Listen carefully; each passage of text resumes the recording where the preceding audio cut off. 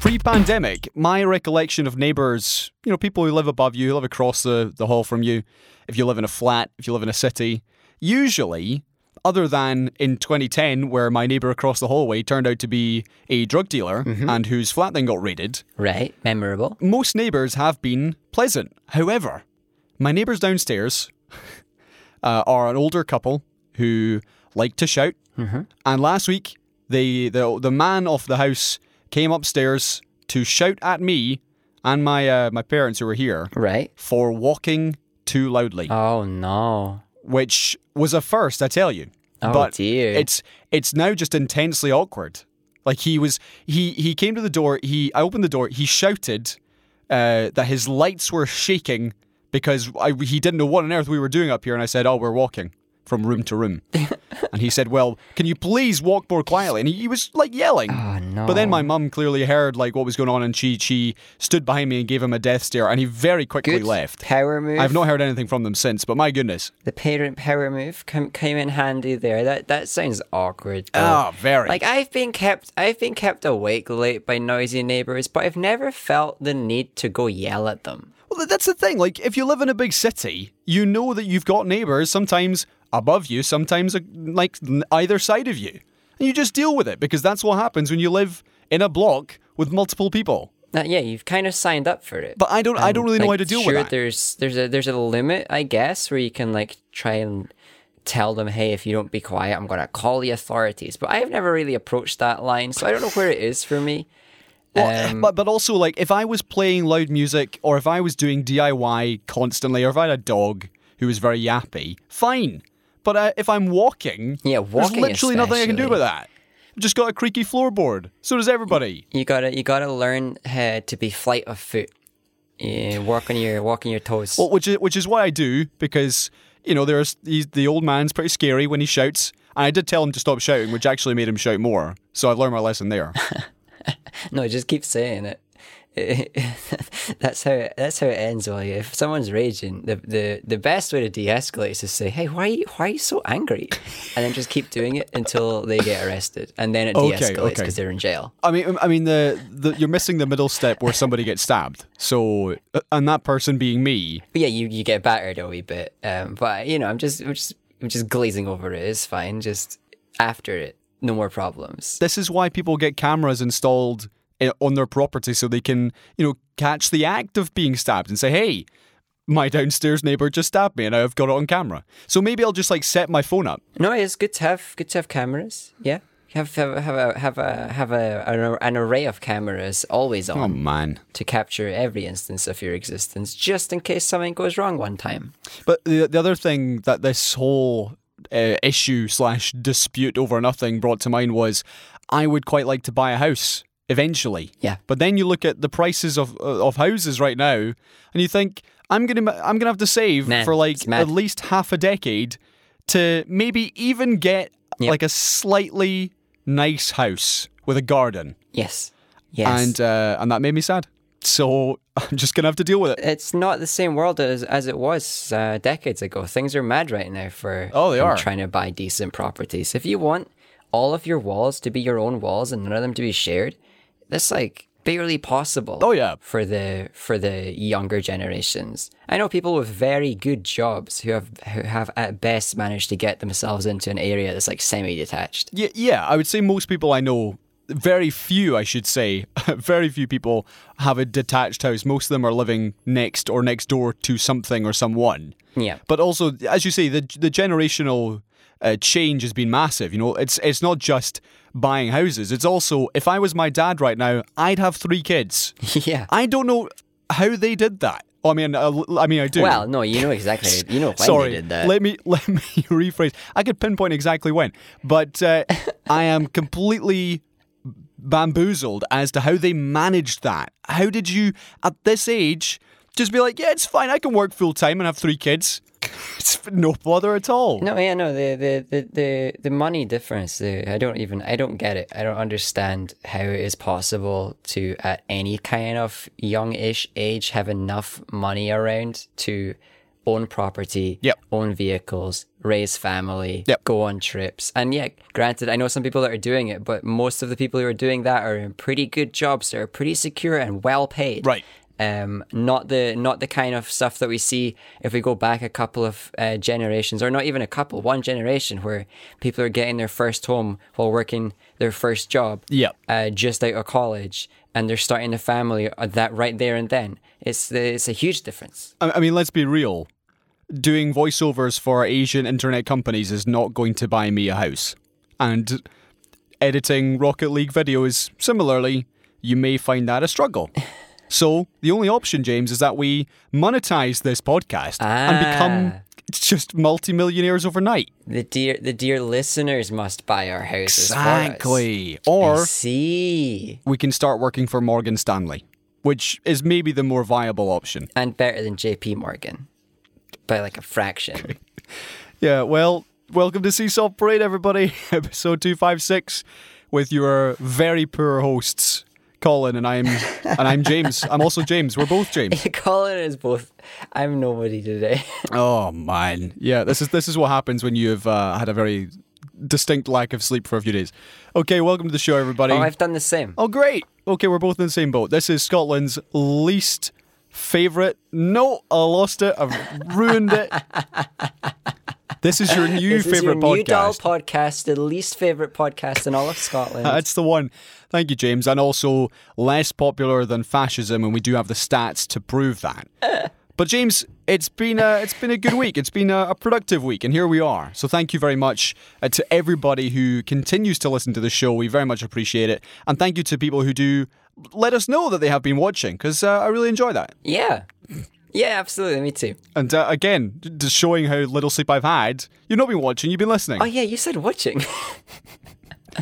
Oh man. No, yeah, I'm lacking sleep because I had to wake up early for a vaccine yesterday. Oh. And that's kind of trickled over. Are you recommending Microsoft products to everybody yet?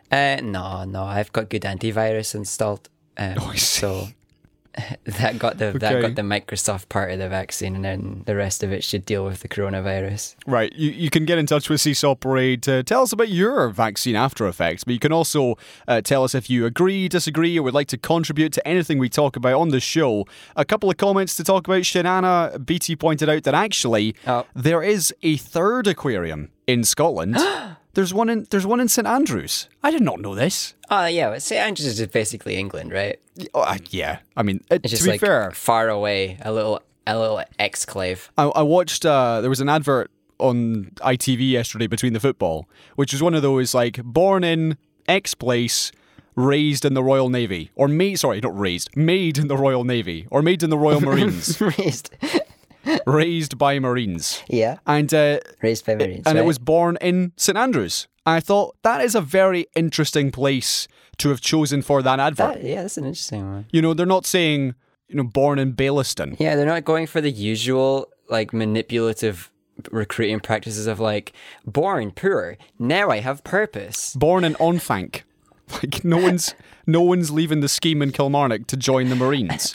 So St Andrews I thought was very apt for that. And I was joking about the England thing. I do like St Andrews. It's a lovely space. I've never been to the aquarium there. Nope. I have gone to the golf course and looked at all the expensive things and thought, whoa, that's really expensive, and then left. Things are expensive. That is true.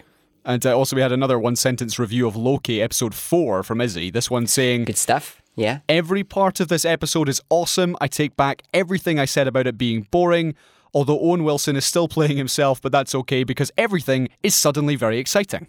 Didn't we do that one? And no, this is episode 4. We're yet to get to the last week was episode 3. I bet I'm putting all my eggs in that. I think we have. No, we haven't. Get back to us on the Seesaw Parade at Twitter. Absolutely did not mention that last week. If we're putting you through deja vu. Absolutely not. We only talked about it being like Doctor Who last week, but that's good to hear that episode 4 is a return to form. And also we had a couple more comments. One asking about the women from the Tour de France, where the operators or the people who are competing have now dropped the charges / the threats of suing her. Because it seemed like they got a bit hot under the collar at the time, and then perhaps realised a few days later, well, maybe threatening to sue this woman for too million euros is a little bit over the top. A little bit much. So they've dropped that, but she has been arrested. She's been arrested. And I'm sure her grandpa and granny are very proud of her. Yeah, and I don't know what kind of charges you get chucked at you for a little bit of a road invasion on a street race. It's hard to imagine what they would be because it's kind of on the organisers, even though it's impossible to shield the road for that whole distance. So I don't know. Well, it's... As we talked about last week, the spectators on the tour, they know what's expected of them, and that is to stay out the way. But for this particular woman who was not even facing the riders, Yeah. she was just looking at the camera. Like, that's the problem. She was just turning to the camera. What we need to do is have no cameras. That would be great. Just go back to the olden days where we listened to it on the radio. Even better. Just mic up every single bikeman and bike woman and other bikers, and then have a live feed of every single one of them on all the time and just try and figure out what's going on. Sounds like a great plan. Okay, and one final comment before we crack on with this week's show. Emel was listening to the story of my dad ordering a Aberdeen Angus burger at a Mexican restaurant, Right. and then managed to find a picture of me doing exactly the same thing on holiday in Malta 12 years ago. Malta's a bit further away than your flat. May I just point out at this point, I was 17 years old. It was the first time I had left the country.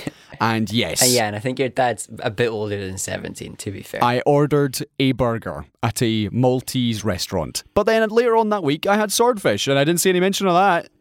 So... Yeah, of course. You get wrecked. Get wrecked, Emil. Yeah, exactly. Did you remember about the swordfish?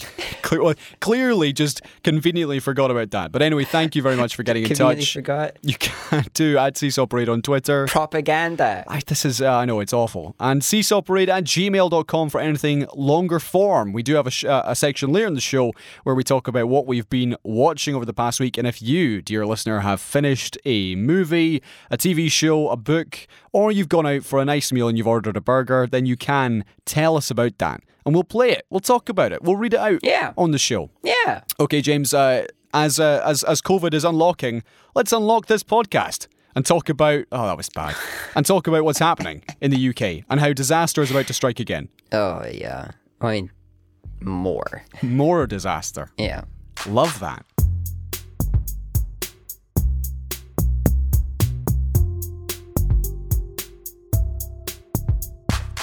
Okay, James, a lot has happened in terms of the relaxing of restrictions in the UK over the last few days, so I'm going to hit you with a few headlines and then we'll talk about the bigger picture. Okay. Let's start with this. The Prime Minister Boris Johnson announced that the lifting of most of the remaining COVID-19 restrictions in England is happening on July 19th. This was amid a backlash from the government's scientific advisors who were warning that doing so would be like building new variant factories. So, despite the fact that cases have risen to their highest level since the last winter, December and January, the Prime Minister has decided that actually unlocking is the right thing to do. Sure. And similarly, on this point, he also said that masks will be a personal choice, which is very interesting. In that, in comparison to the Scottish government, who've said there will still be an ongoing need for masks, particularly in shops, in public transport.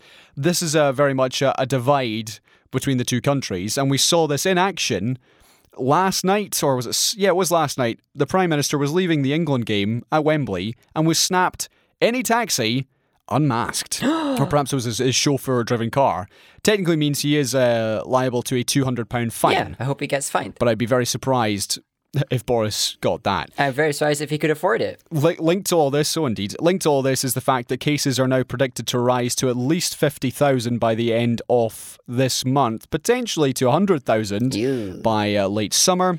And then the news today is that fully vaccinated UK residents arriving in England from amber list countries no longer have to quarantine from July 19th. They will still need to pay for COVID tests before and after, but they will now be exempt. Okay. And travel leaders said this was a positive step, but they want now more countries to be added to the amber list. We're still James, some way away from hearing the specifics of what's happening in Scotland, but what we do tend to see is that whatever the English/UK government announce is then followed, usually a few weeks later, with a bit more caution by the Scottish government. So let's just talk about England, first of all, and the face mask issue. Because I don't know about you, but I'm going to keep wearing my face mask when I am, for example, walking around Tesco and following the hundreds of other people who are groping the peppers and touching everything else in sight. That to me just seems tapping the melons. Sensible. But apparently, as seen by lots of Z-list celebrities on Twitter, anyone who's wearing a face mask after July 19th is an idiot. I think it is completely reasonable for somebody to say that everybody who wears face masks are idiots. That's, a belief. Go ahead and say it. We all know who the idiot is, regardless. However, I think it's completely stupid to get rid of any mandate for them on things like public transport or packed out shops or things like that. It completely puts more people at risk. And that's it. It doesn't actually benefit anybody to make the masks not a mandate anymore in those spaces. It's not going to help anybody. So all they're doing is trying to declare so many freedoms and so many liberties, so they're seen as the party of freedom and liberty, and they're seen as the party of all this patriotic nonsense, and then people will keep voting for them. And you know what? It's a good strat, because when they give everybody freedom, and when they give everybody personal choice, and they say it's up to each one of us to do our best, and then everything goes real bad, they go, well, it's not our fault. We're the government. We gave you the choice to do this. This is on you. And then they get voted for again because everybody just is angry at each other. And it's the same play we've seen so many times in the pandemic and so many times throughout history from conservative governments around the world of just trying to wash their hands off all their errors by saying that it's the public that are at fault, and they will do it again. And it's going to work. And people will be very unwell. Many people will die. And it's all for the sake of a little bit more security for the vote. And that's it. Right. Okay, so just to add some more information here. During the speech in which Boris was outlining these changes, he said something along the lines of, sadly, or regrettably, we have to reconcile the fact that more people will die. And that to me is indicative of the fact that both the UK government and the Scottish government, as I talked about last week, seem to be now of the opinion that, okay, we gave this our best shot, but we're just going to have to live with it. And that's the turn of phrase that's being used. But if you look at the reality of what's happening, if these infections go up to the predicted rates, then even though it is millennials and young people being infected and we care less about them, that's still a lot of people in hospital. And we've seen over the last few days, we've had 4 hospitals in Scotland declare code black. And that means they're at capacity. And they're having now to cancel non-urgent surgeries, which is bad news. So even at this point in the summer, where people are being vaccinated, these hospitals are having to close because they cannot cope with the amount of people who need care. Now, whilst the people who are going to hospital are less ill than we saw in January, rather than fighting for life, they are just needing a little bit of help. Of course, there are still a lot of people who are still seriously ill in intensive care, and people are still dying every single day in Scotland. It is a different type of hospitalisation. That being said, they are still taking up beds. And and this to me is just a bad idea. Like, why didn't we just hold off for another few weeks, let more people be vaccinated so there's more protection in the community, and we let these hospitals, which are already at capacity, handle, or rather cope with, the demand at the moment. So these are Rigmore and Inverness, one in Aberdeen, one in Elgin, and NHS Lanarkshire, which said it's now moving towards code black. So the whole thing is, as we've seen throughout the pandemic, terribly and predictably mishandled. And honestly, if you're looking at the conversion of case rate to death rate, it's still 1 in 1,000 people that are thereabouts or that are getting the virus are still dying. That's quite a lot, and especially if you're looking at getting millions of people infected over the course of the rest of the summer. So this idea of embracing the virus and just living with it as a new normal is just going to sacrifice people's health for the sake of the economy and for the sake of political security, and all sorts of things that that there are other ways to tackle, as we're still seeing in other countries who are still attempting to hold on to the best version of a safer normality than we are. Right. But I think we're going to be, once again, diving in head first, leading the world in a clumsy response to coronavirus, and other countries are going to follow track now.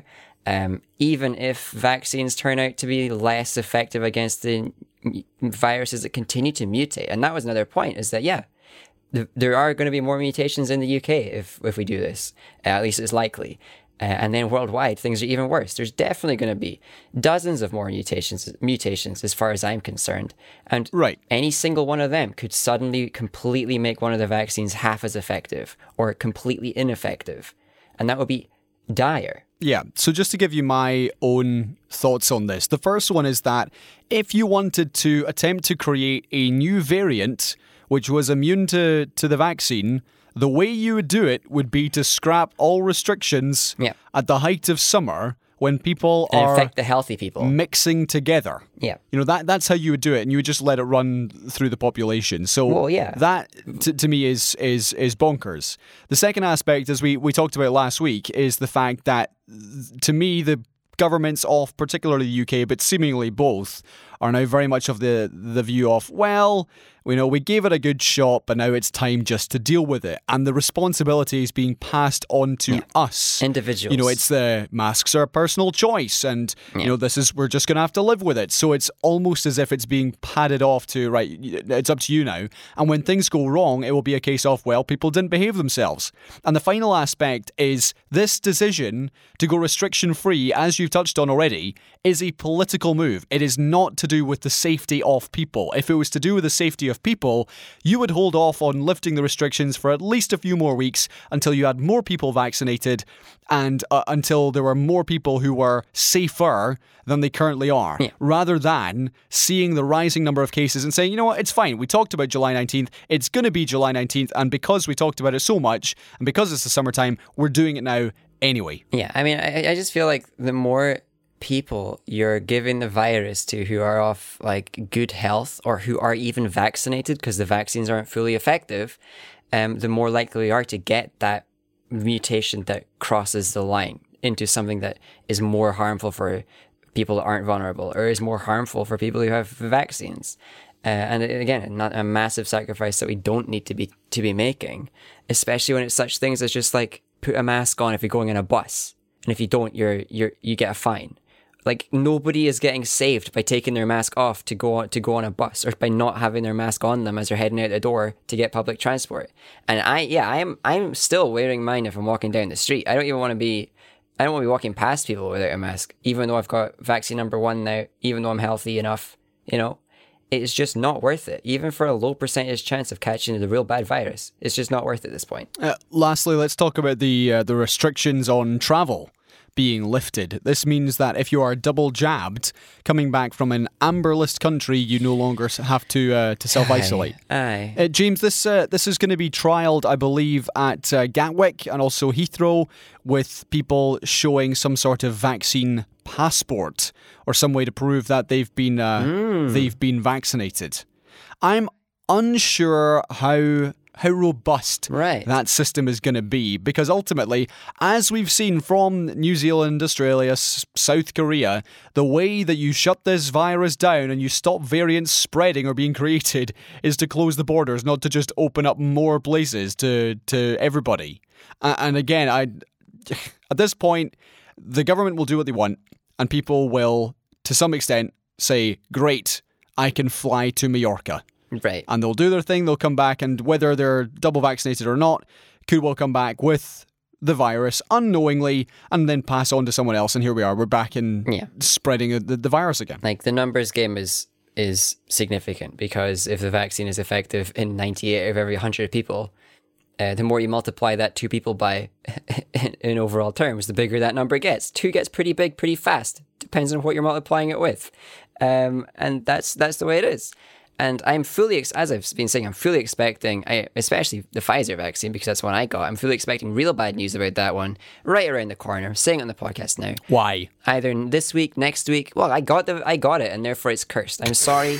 everybody who ever got the Pfizer Moderna thing, because I now have it and I will apply my curse of life to all of you. And next week, they're going to tell us that, oh yeah, against the new variant, it's not effective anymore. We'll have to revaccinate everybody with other vaccines. One of those vaccine stories feels inevitable with the way the world's dealing with this. And again, especially because we still aren't just mass manufacturing, giving out for free, having this global cooperation. And it's the same as we've been saying since the start of the pandemic. Governments of different kinds are either focusing on cooperation or on telling everybody to deal with it themselves. And the more cooperation there is, the better. And the more individual responsibility there is, the worse. Yeah. And that's just the way it's going to be. And we're leaning even heavier into individual responsibility now. I can only hope that Scotland doesn't go quite as bad as England is looking at going in terms of that. One final point, actually, I want to raise. I will admit that very infrequently on Seesaw Parade, I get things wrong. Oh, at least a few times per episode. I said a few weeks ago, I predicted that after the Euros, Glasgow would be back in lockdown. That obviously has not happened. However, it hasn't. Which is great. That's great. I like to be proved wrong. I mean, well, it probably should have been back in lockdown. I mean, that's by the by. My thoughts now, or the question I'd like to ask now, because I saw at least half a dozen clever people predicting this on Twitter, was that this is going to be a short-lived relaxation.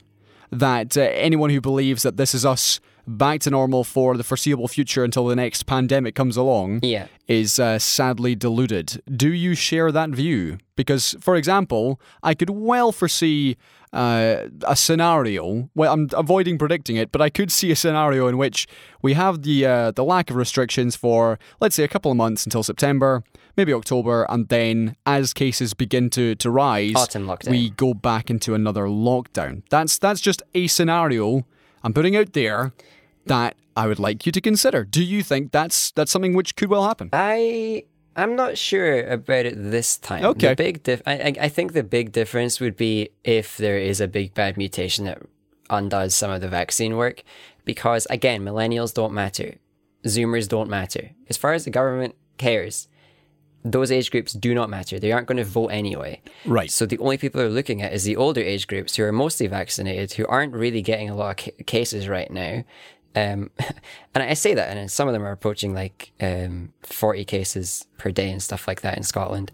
But still, because of this big difference between the generations, where all of the pensioners who vote and all of the older folks who vote and who are already bribed by pension triple locks and stuff, all the government's eggs are in the old people basket. And because the old people are vaccinated, they will keep just giving whatever the old people want. And then it will be at the sacrifice of the health of the younger generations. So it's the same story as the pensions triple lock and how that's just going to sacrifice our future. Same story as all the housing stuff, which is a sacrificing of our future. Everything was balanced for the last few generations, and so is the coronavirus response. And in this case, at least it's somewhat logical. They were probably going to die from it more likely than we were. But I don't like the pandering at this point. They will continue. So I don't see a lockdown unless those age groups start to feel vulnerable again. But I do see restrictions coming back for autumn. Autumn restrictions at the very least, potentially a lockdown.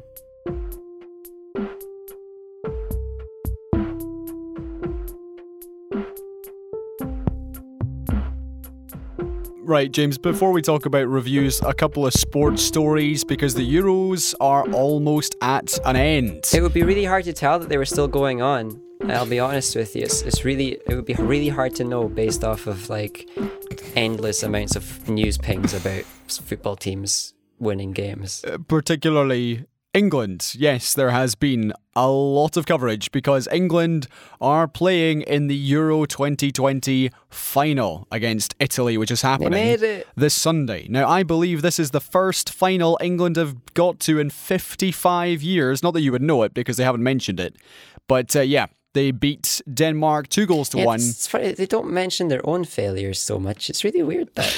It is a strange one. But yeah, they beat Denmark 2-1 at Wembley on Wednesday night even. With what can only be called a dodgy victory. Yeah, the penalty was more of a dive than a penalty. However, having watched the game, they were the marginally better side. Well, it was one of those games where nobody won, and then somebody got through anyway. Yeah. Which is a summary. My summary of the Euros. I don't think I've seen a single game where I was like, "Oh yeah, that was good." There have been a couple of good games, but there's yet to be a team where I've thought, you know what, those are the champions of Europe right there. Yeah, that team looks very good. I've just thought these teams have kind of all scraped through. Yep. By hook or by crook or by dive. But yeah, there we go. Mostly dive. England v Italy in the final. The commentary on ITV yesterday, Yes. I actually watched the first half on mute because it was unbearable. Uh-huh. And the second half, do you know what I thought was happening? Was, and I hate to criticize other broadcasters because we've all been there, but what I could gather was that Sam Matterface was attempting to come up with like an iconic piece of commentary. Oh, something no. that people would remember for decades to come. You know, don't try and force the line. You know, they think it's all over. It is now. You know, that sort of line. Yeah, or even the classics. the 2011 when Man City won the league in the last minute of injury time, and the commentator literally screams the word Aguero. You know, that has become an iconic piece of commentary. However, Right. he was attempting to like manufacture stuff, and there was so much innuendo in what he was saying. He was telling the fans who are watching this to ride the emotion, and that Pickford had fingered the ball. There was numerous times in the game where I thought, you're just saying that to either try and amuse yourself. Nah, he might have like a bingo card or something to be filling in. He's got his set list of goals, things he's got to say without getting fined. And then at the very end, he was telling people to take tomorrow off work, to just tell the boss that they were ill.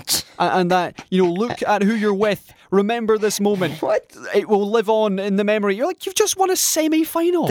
I hate the culty aspect of football so much. It makes me hurt. I was sitting with Graham and sitting with his sister's cat, Lola, and I was like, remember this moment. No. And ironically, I will remember this moment because he said it and I thought, I'm going to remember it. I was sitting with a cat who's a very nice cat who actually does like me, which is great. And we were watching the football, and I was sick of the commentary. However, let me just add at this point that as much as I dislike saying it, England have a decent team for once. It's come together. And this is the best chance I believe they will have in a long time to win a tournament. They are at Wembley. They're playing it in London with a full capacity stadium against an Italian team who, whilst talented, do have a lot of old defenders. They do. So I could well see England winning this. Do I want them to win it? Not really. No. But are they going to? I'm going to say they will. And that will be sickening because the coverage will be disgusting. I was going to avoid reading anything in general for a long time afterwards because it's the religion aspect, the culty aspect. It honestly makes me sad because I see the manipulation behind it. Their goal is just to keep the people subservient, and they do it via football in this element. And it's not everybody. You can like football in a normal human way and be invested in a normal human way and like your team. Yeah. But as soon as it starts becoming a cult or a religion to you, you've got to be pulling back from that. But you can't, because they keep pumping out all the really, really manufactured patriotism nonsense and all of this. And you can tell how fake everybody is because they're all like singing the praises of this godly team when a few weeks ago they were going to boycott the whole thing because the team knelt. The team got booed at the start of the contest because they knelt. So nothing is real. They are still booing. There are still fans who are booing the players taking a knee. And there's still fans booing the national anthem of whoever England are playing. Oh, yeah. I believe England have now been fined for racism and also are getting a fine because somebody brought a laser pointer into the stadium. Yes. Got Schmeichel just before the penalty. Yeah, there were pictures all over social media of someone shining a laser at the Danish goalkeeper yesterday during the penalty, which England went on to score. Right, seconds later. I thought that they would have stopped play to get rid of it and then the penalty take, but it was right at the penalty. Yep. But hey ho, that's football for you. Yeah. So I don't know if England win, it's never going to be seen as a non-tainted victory for anybody in the world except diehard religious England fans who will just try and forgive themselves for all of the mess they made. But everybody in the world can already see that this run has got so many questions that need answers and that won't ever have answers. And any victory is just going to be sour. And then if Italy win, nothing will matter. Everything will go back to not mattering because, they're far away, I guess. Yep. But no, that like the Italy team is genuinely good. They're, like you say, they're old, but they have gotten decent unbeaten run behind them. So the finals isn't a walk-in for England by any means. A shoe-in or a walk-in. Both of them would work. But the final point I would make off the commentary is that yesterday there was one point where Sam Matterface said, you know what? After the last 16 months that we've had in this country, England deserve this. I thought, what about Denmark? What about the rest of the countries in the Euro? Do they not deserve it? Denmark famously didn't get the coronavirus. So therefore, come on, England, you deserve this. The rest of you, shove it. Yeah, it's a self-centered view. It sucks. And I wish we could get broadcasting that wasn't. I wish I could just watch stuff that didn't have all of this, jingoism, tainted aspect that I cannot handle. But it's all there. And I'm sure I wouldn't even hate the team as much as I do if it wasn't for all of the religious broadcasting about it. It's not so much the team. The team are quite likeable. Gareth Southgate. Yeah, they all seem decent. Is the nicest English manager in years. You've had Marcus Rashford, who's done a lot for the children of this country. Raheem Sterling, again, has gone through a lot, deals with a lot, and comes out of it the other side the better person. So they do have a likeable team. I absolutely wish I could root for the team. I want to be able to wish them a victory, but I just know that it will be intolerable if they win. And it's not because of them. Just also on the Brits playing sport aspect, we did have a couple of British stories in the Wimbledon, in the tennis. Andy Murray. Oh, yeah, that happened. He went out in the third round. And what I saw was a wee bit sad. He obviously has had a really rough time with injuries over the last few years. He had essentially a big metal plate put in his hip, but he's been working really hard to get back into the competitive world. He lost to Denis Shapovalov or someone with a name like that from Canada.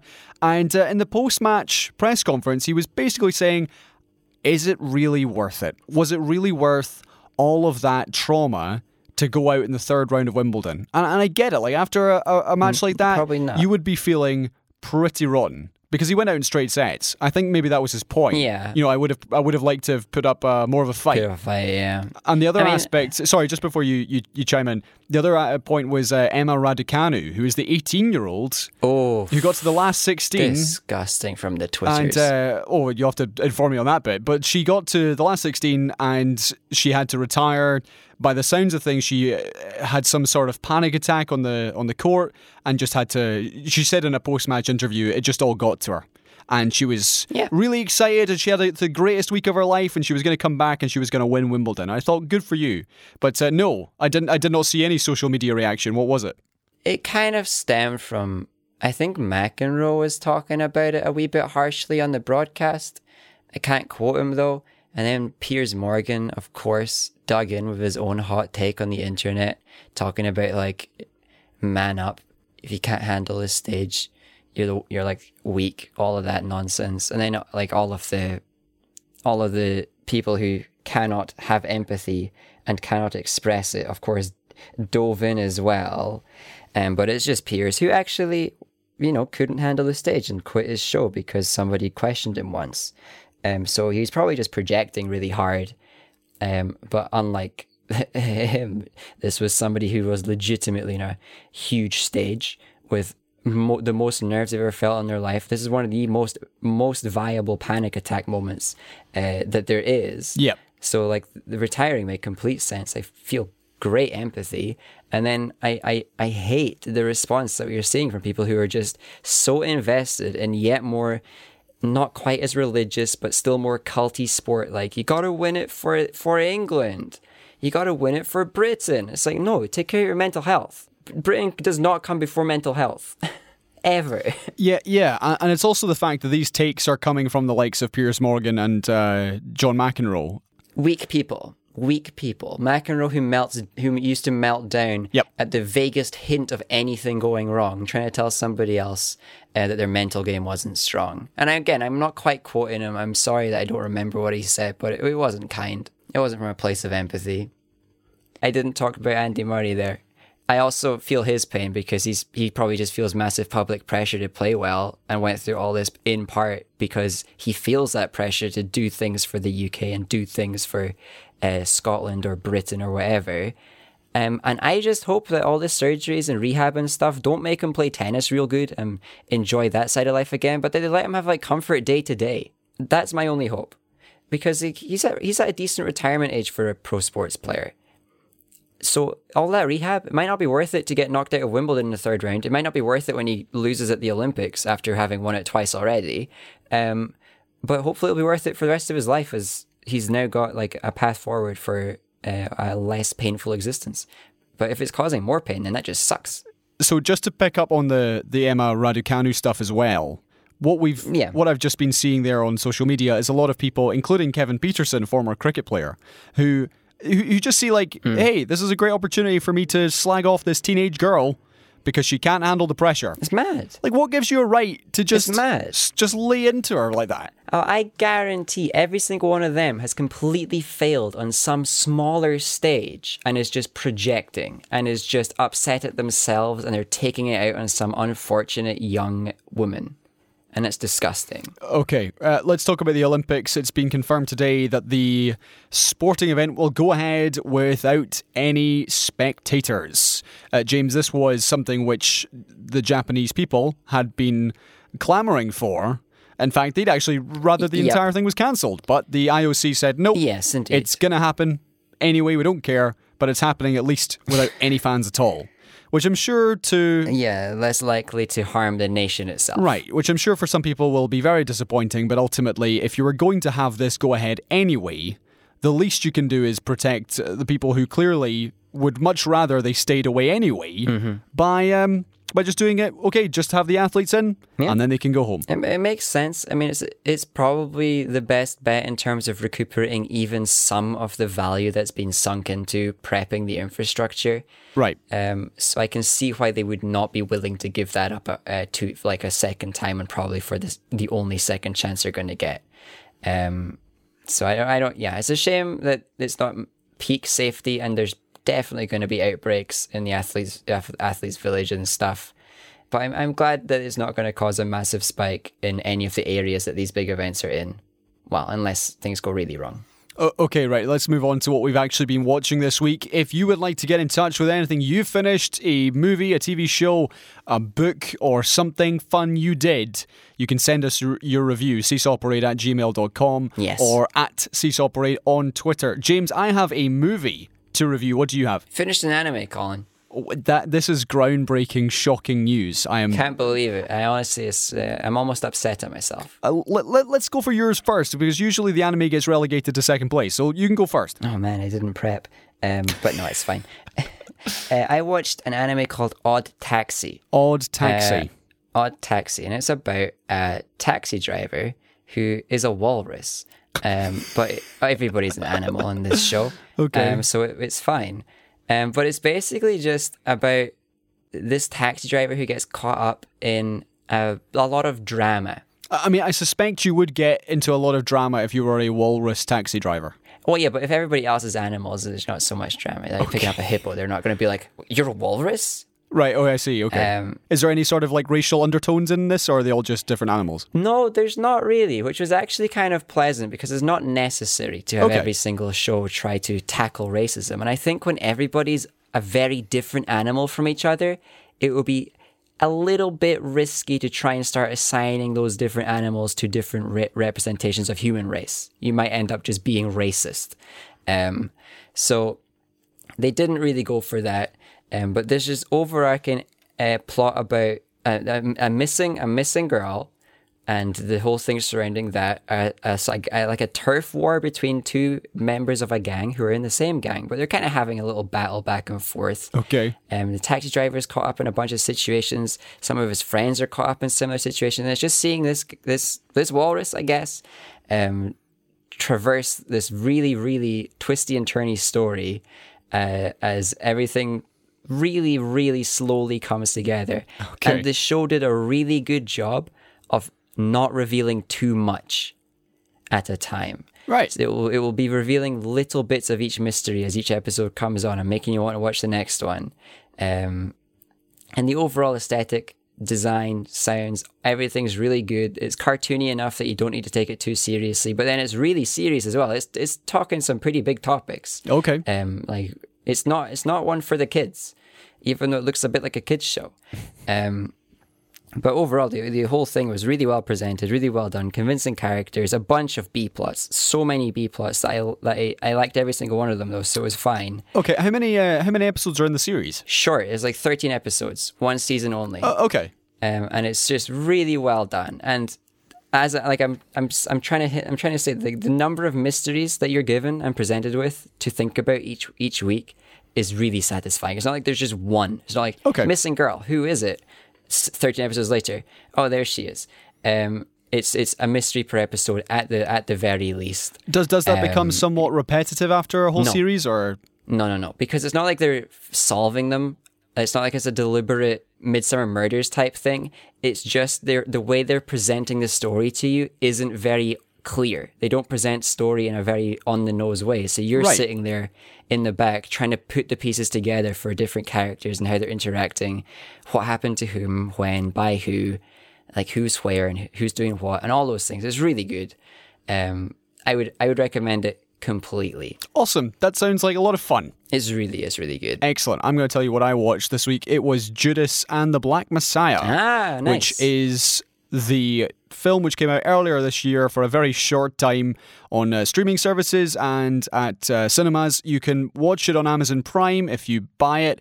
It has the likes of Daniel Kaluuya, Lakeith Stanfield, Jesse Plemons, Dominique Fishback, and Martin Sheen playing J. Edgar Hoover. Mm-hmm. So this Judas and the Black Messiah is the story of the true story of how Bill O'Neill, an FBI informant, was tasked with getting close to Fred Hampton, who is the chairman of the Chicago Black Panther Party, who was then murdered by Chicago police in 1968. Now, if you are a long-time listener to this show, you'll recall I have recommended a couple of podcasts about this actual story, and specifically... Yeah, you've been revisiting this story. Fred Hampton, who was only 21 when he was put on the FBI's essentially hit list of dangerous people in the States because he was feeding communities, he was getting people to support one another, all these like terrible things that the FBI hated. He was uniting people instead of dividing them, and therefore he was dangerous. Precisely, yeah. And this film, I believe, is the first movie to really go into the story of Fred Hampton, and particularly this, let's say, 6 to 12 month span leading up to his death. So the film received rave reviews. Daniel Kaluuya won dozens of awards for his performance as Fred Hampton, including the Oscar for Best Supporting Actor. And my goodness, after maybe 60 seconds in the first scene, like you forget you're actually watching a British former Skins actor. I mean, like he is absolutely phenomenal. He totally disappears into the role of Fred Hampton. You forget you're actually watching Daniel Kaluuya, and that, as we talked about before, is the mark of someone who is doing a good job of the old acting. You forget you're actually they're watching. Legitimately acting. Yeah, precisely. It's undoubtedly the best piece of acting I've seen all year. Nice. And absolutely phenomenal. Lakeith Stanfield's another standout. Now, what I feel a little bit sorry for Mr. Stanfield is that he is excellent. He's brilliant as the informant Bill O'Neill, but he's totally overshadowed by Daniel Kaluuya because he's playing the role of Fred Hampton, who the whole story, whilst Fred Hampton is not the main character, he essentially is. Yeah. Whilst he may have less screen time than Bill O'Neill, he is the main character. Yeah, he's the reason you're watching. Precisely. I'm a huge fan of Lakeith Stanfield, though. You will have seen him. Stanfield is wonderful. Oh, he's so good. Knives Out, Get Out, Uncut Gems, sorry to bother you, but this 100% is Daniel Kaluuya's film.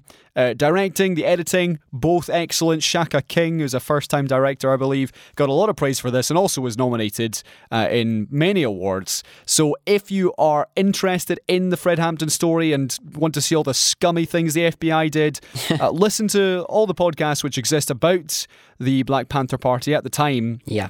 In the late 60s, early 70s, and then watch this movie as well. The final thing I'll say is that if you recall a few months ago, I reviewed The Trial of the Chicago 7, which was a similar era to this film. It's almost like a contemporary, but the difference is that The Trial of the Chicago 7 was very much framed from the perspective of essentially white liberals in the 70s, a lot of the hippie movement.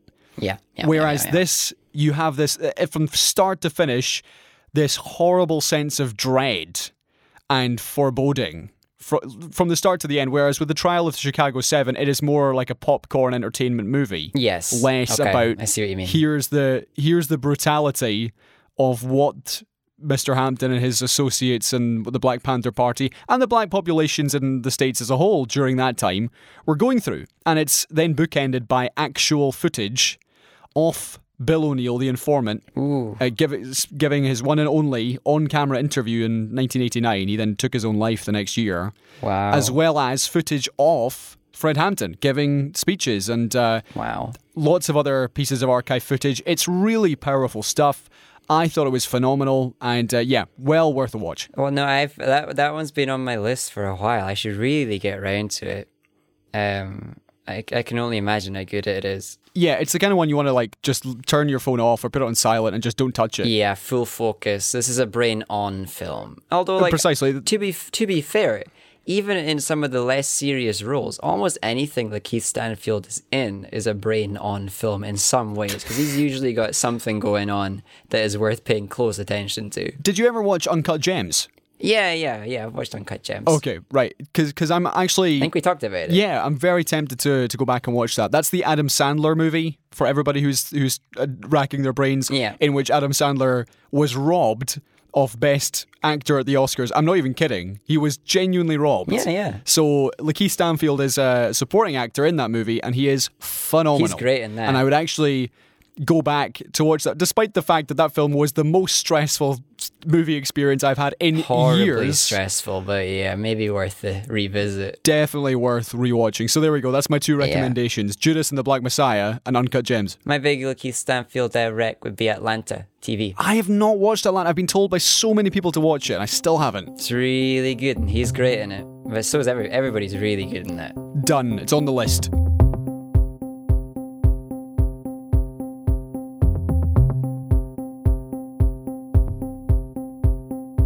Right, James, let's wrap up. We have several hard news stories still to go. Let's start. The classic horrible sandwich, but the filling's nice. Exactly, yeah. We had the tasty jam and cheese and cream in the middle, and now we're Except back we also to... talked about coronavirus in the middle as well, and the FBI. This is the fact that... And people pointing laser pointers at people's eyes, and England. Gosh, okay.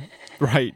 North America experienced its warmest June ever. Yep. According to the EU's Earth Observation Programme. This, of course, comes as no surprise if you've been watching the news. Man. After the heat wave that hit Canada and parts of the US over the last Pacific Northwest 10 days. Yeah. So, worldwide, it was the fourth warmest June ever. And, particularly in North America.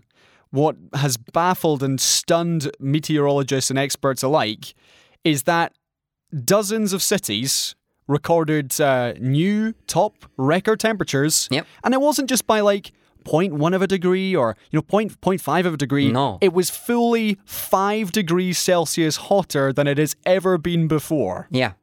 The temperatures had all been like getting the audience clapping for the run up for their jumps. That was they were way above the bar. Yeah, some places, both north and south of the American-Canadian border, hit 49 degrees Celsius. These numbers, I cannot believe how high these numbers are for the north of something. And there was, particularly in Canada, dozens of people who died. Yeah. Particularly in the wider Vancouver area. More than 130 sudden deaths were reported over the weekend. Most were elderly or had underlying health conditions, but the heat was clearly a contributing factor. And in the village, or perhaps the small town of Lytton in British Columbia, it hit almost 50 degrees, and then the entire place burned down. Yeah. There were buildings, schools, offices, which essentially there was this wildfire and the whole place burned to dust. So, James, this is pretty horrendous, and also just another feather in the cap of climate change. No, but there's nothing we can do. We've just got to live with it. We'll get the new normal of like regularly having things burned down because it got so hot that stuff caught fire. We got to let the oil companies do what they do. Set fire to the ocean if they want to. It's fine. Oh, I presume you saw the footage of that as well. Yeah, with like tiny little boats spewing water onto the water that was on fire. Yeah, this was the pipeline just off the coast of Mexico, which ignited, and then we did see these post-apocalyptic videos of this raging inferno under the water. That's where we're heading. This is awful. This is genuinely a disaster for all of humankind in the upcoming decades. Things are only going to get hotter. We're looking at like. So why does nobody care? Well, because it's not profitable to yet.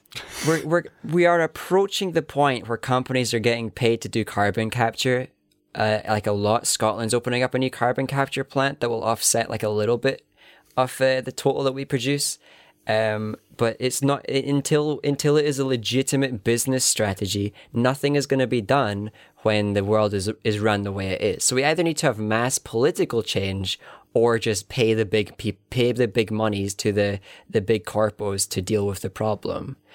So of course the big corpos are going to want that second one, where they get to be the infrastructure of cleaning the air as well as cleaning the everything else and owning everything else. Yeah, we also saw closer to home in Edinburgh at the weekend that 2/3 of the expected rainfall for July fell in 45 minutes in Edinburgh. That was we had a big rain here as well, leaving flash flooding in its wake. Huge rains in Scotland. Yeah, I came home from Inverness to find puddles on my floor because it turns out my leak your leak has not been fixed.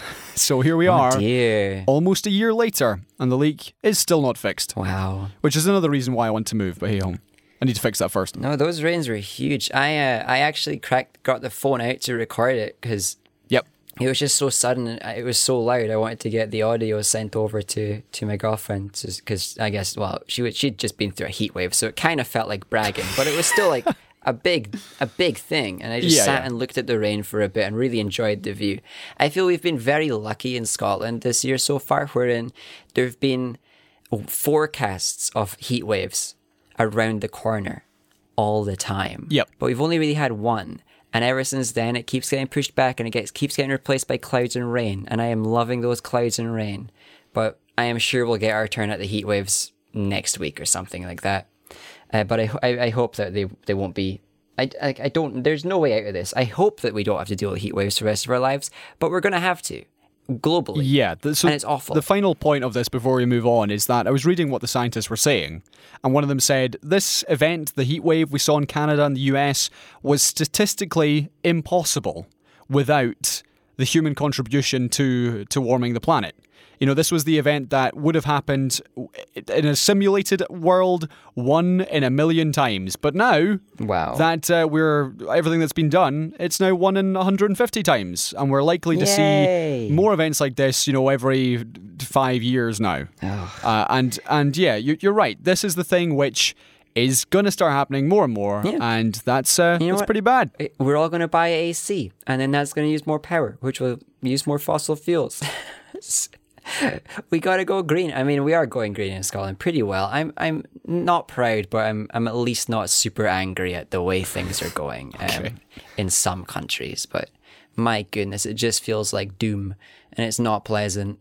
I'm finding it a lot easier to deal with the pandemic and thinking about that than I am thinking about the future of the world with things going the way it is with global warming. Indeed. Okay, a few more stories to go. Mass murderer and warmonger Donald Rumsfeld died.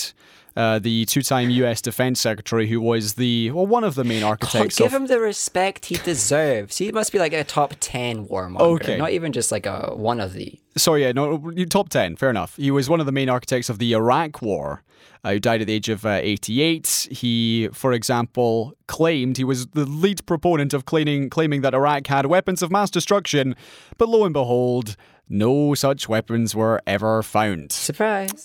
He, of course, staunchly defended his record, but many experts blamed him for decisions that led to the difficulties we saw in Iraq and in the wider region.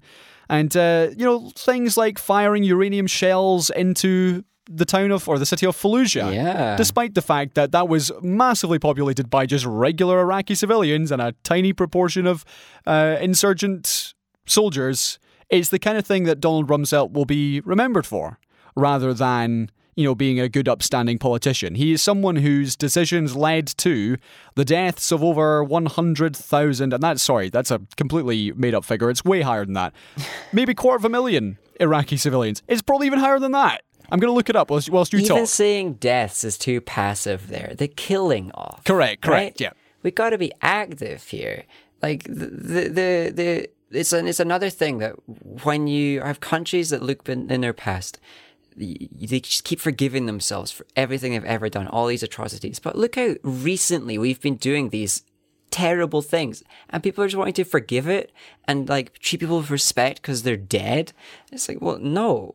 We got to keep calling this out until there's legitimate accountability when people are causing mass civilian killing worldwide, and they're not doing it, and we're just still now sitting back and watching many other catastrophes and wars and everything going on because it's profitable or because it would be too much of an expense to try and stop contributing to it. Yeah, just to give you some quotes here from Mr. Rumsfeld in 2002, he said, "I can't tell you if the use of force in Iraq today will last 5 days or 5 weeks or 5 months, but it certainly isn't going to last any longer than that." Sure, yeah, nice, yeah. Followed up by, Saddam Hussein has an active program to acquire and develop nuclear weapons. Which was a lie. Well, and also, which we've established, why wouldn't you? You're sitting in a world where a bunch of warmongering superpowers have them. Why wouldn't you want some? Come on. Yeah. Also, it turned out my guess was actually around right. Hey, it's terrible. Around 185,000 to 210,000 Iraqis were killed in the war. And the Afghan war, of course, which this week, James, the US military left in the middle of the night from the Bagram Air Base and didn't tell the Afghani forces they were leaving. Yeah, everything's still so dysfunctional there that they don't trust their own supposed allies to not leak info that they're leaving, so they just leave in the middle of the night. It just shows that the supposed Western countries, which is one of the most ridiculous labels that I will have to continue to use because there's nothing else to say, are just incompetent globally and are only interested in their own profit and their own security. They don't care about anybody else, and they don't even do a good job of caring about their own security. We're led by a bunch of incompetence, and there's nothing we can do. It sucks. Also, just adding to this, we had Jamil Jafar, who is the head of Columbia University's First Amendment Institute, who tweeted, and he's got the memo here, which he's printed for everybody to see. Rumsfeld gave the orders that resulted in the abuse and torture of hundreds of prisoners in US custody in Afghanistan, Iraq, and Guantanamo Bay. This should be at the top of every obituary. And in the image itself, you see that Rumsfeld had signed this memo, which authorized 20-hour interrogations of prisoners, disgusting, removal of clothing, the use of phobias, and stress positions for up to 4 hours. And then in his handwriting at the bottom, he says, "I stand for 8 to 10 hours a day. Why is standing limited to only 4?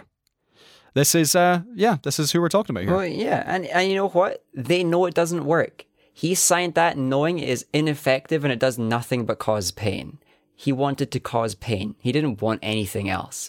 This kind of person needs to be remembered as a monster, and that alone, they do not deserve any respectful sending off. They don't need any kind memories. If they're like family, wants to remember them for cooking a nice burger once, sure thing. Don't publish it though. My question, James, because we have seen a pretty blanket outpouring of praise to Mr. Rumsfeld from largely former US politicians, Condoleezza Rice among them. What's the line then between someone who clearly was a terrible person whose actions led to the deaths of literally hundreds of thousands of innocent people versus those who are saying, to quote Miss Condoleezza Rice here, Mr. Rumsfeld was a remarkable and committed public service, a good friend, and a steady presence. A good friend. Yeah, right. There we go. Yeah. How do you balance that? Well, one, you can tell that she's chosen the only words that she could to say nice things about him, because none of those are actually achievements. That's fair. But the balance for me, when you're looking at people who are maybe of a questionable legacy, is to look at their intent. And this guy intended damage and pain, profit for him and his friends, and that is it. He didn't intend any good for the masses or any good for civilians or any good for anybody outside of who he cared about directly and his own power and all of that. So that's the only thing that matters when you've got the questionable legacies, is you look at what they intended overall. And this is one of those that intended harm, and therefore forget about him. And if you want to remember him, it's on a list of bad people who need to be never repeated again. Okay, another couple of very sad stories to talk about before we wrap up. Let's start with... We forgot one as well, by the way. Okay, I'll let you get to that in a second. This is the news that the British soldiers, the last two, who were due to stand trial for their part in Bloody Sunday, where men and boys were shot dead in the street, were cleared of any criminal action. This was Soldier F and Soldier B, who were standing trial for a variety of charges.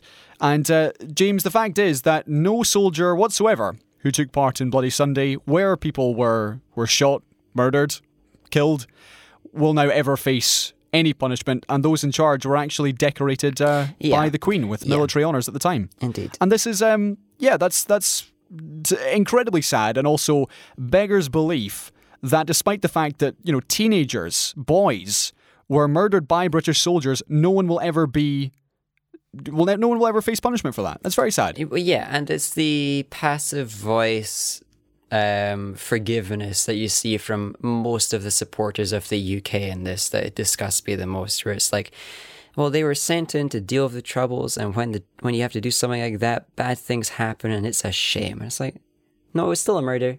People need to be punished when you literally just kill civilians. Yeah, just to add the background info here, 13 people were shot dead, 15 wounded when the parachute regiment opened fire on civil rights protesters in Derry in 1972.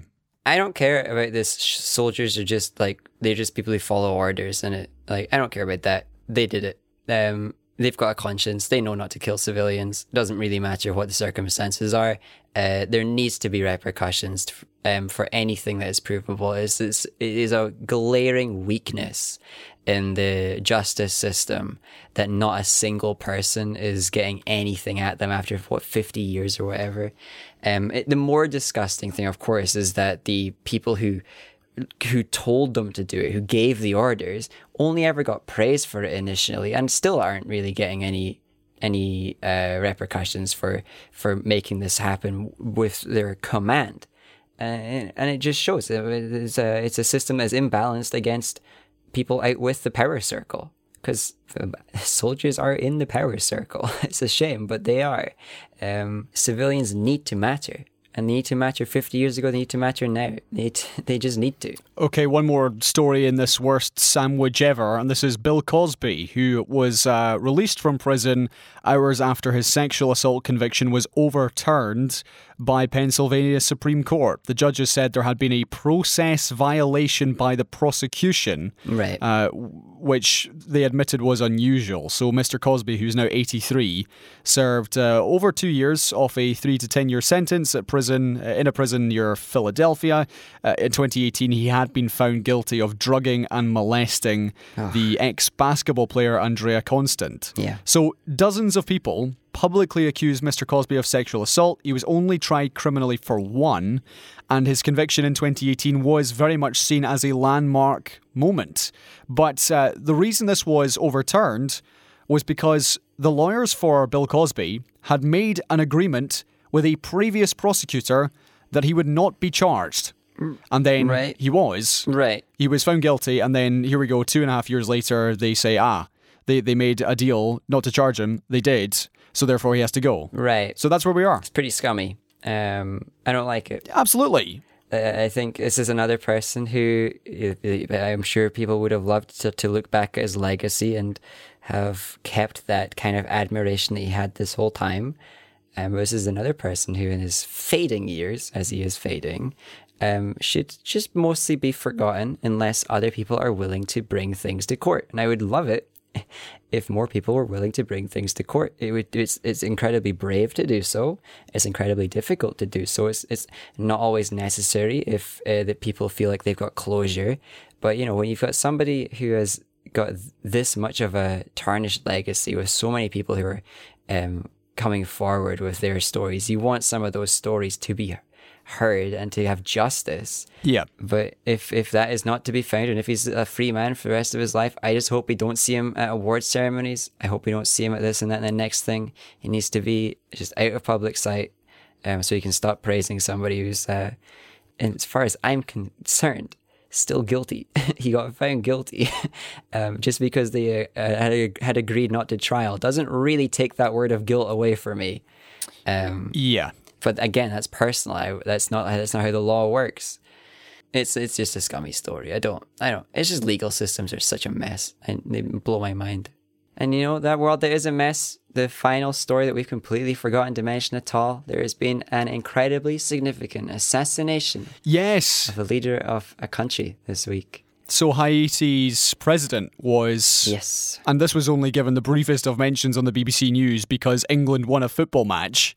The Haitian president was assassinated over the last couple of days, which is, awful. This is shattering. Like, my goodness, that stuff still happens. Now, as far as I'm aware, the people who were paid to do it have been killed themselves in a standoff since.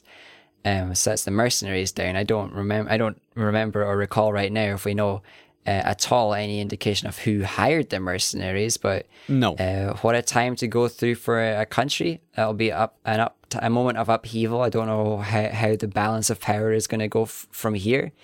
But we can only hope for a little bit more peace, and deep sympathies to anybody who was caught up in it. And it's a shame. It's a shame that it was a story that wasn't covered, because we almost forgot too. Yeah, so this was Jovenel Moise, who was killed and his wife was injured in an attack on their home in Port-au-Prince. It's terrifying. At 1 a.m. local time after several weeks of protest demanding his resignation. He'd been in charge of the country for 4 years, but their recent history, according to this article, has been plagued by coups, political instability, Yes. and widespread gang violence. So, this is a barbaric act of just taking the life of another person because of things that have happened. That's bad. Yeah, and it's politics. And for all I know, because I'm so unaware of the situations of some of these more minor countries, he might have been a terrible human being on some level. I don't have a clue. But my goodness, seeing anybody getting assassinated is huge news, and the destabilizing effect that you get from that instead of having a legitimate shift of power is terrible. So all we can hope for is that from here on out things are legitimate and that no more harm happens. Well, on that cheery note, it is time to end the show. Seesaw Parade is here basically every single week. Thank you very much for listening, and please do join us again next week for more delightfully cheery chat like you've just listened to. But seriously, thank you for listening. Wow, yeah, that was a big one in terms of heavy conversation. It was. It's fine. We can talk about like nice stuff, like what we were having for lunch, or I mean, Disney got a new film coming out. Yeah. We didn't talk about that. Okay. Well, we'll talk about that next week. All right, James. Thank you for your time. We'll see you next week. Absolutely. Bye, everybody. Bye. Oh wait, surprise ending. Yeah. I've got a full-length sleeve tattoo now. Hey. It wasn't dirt.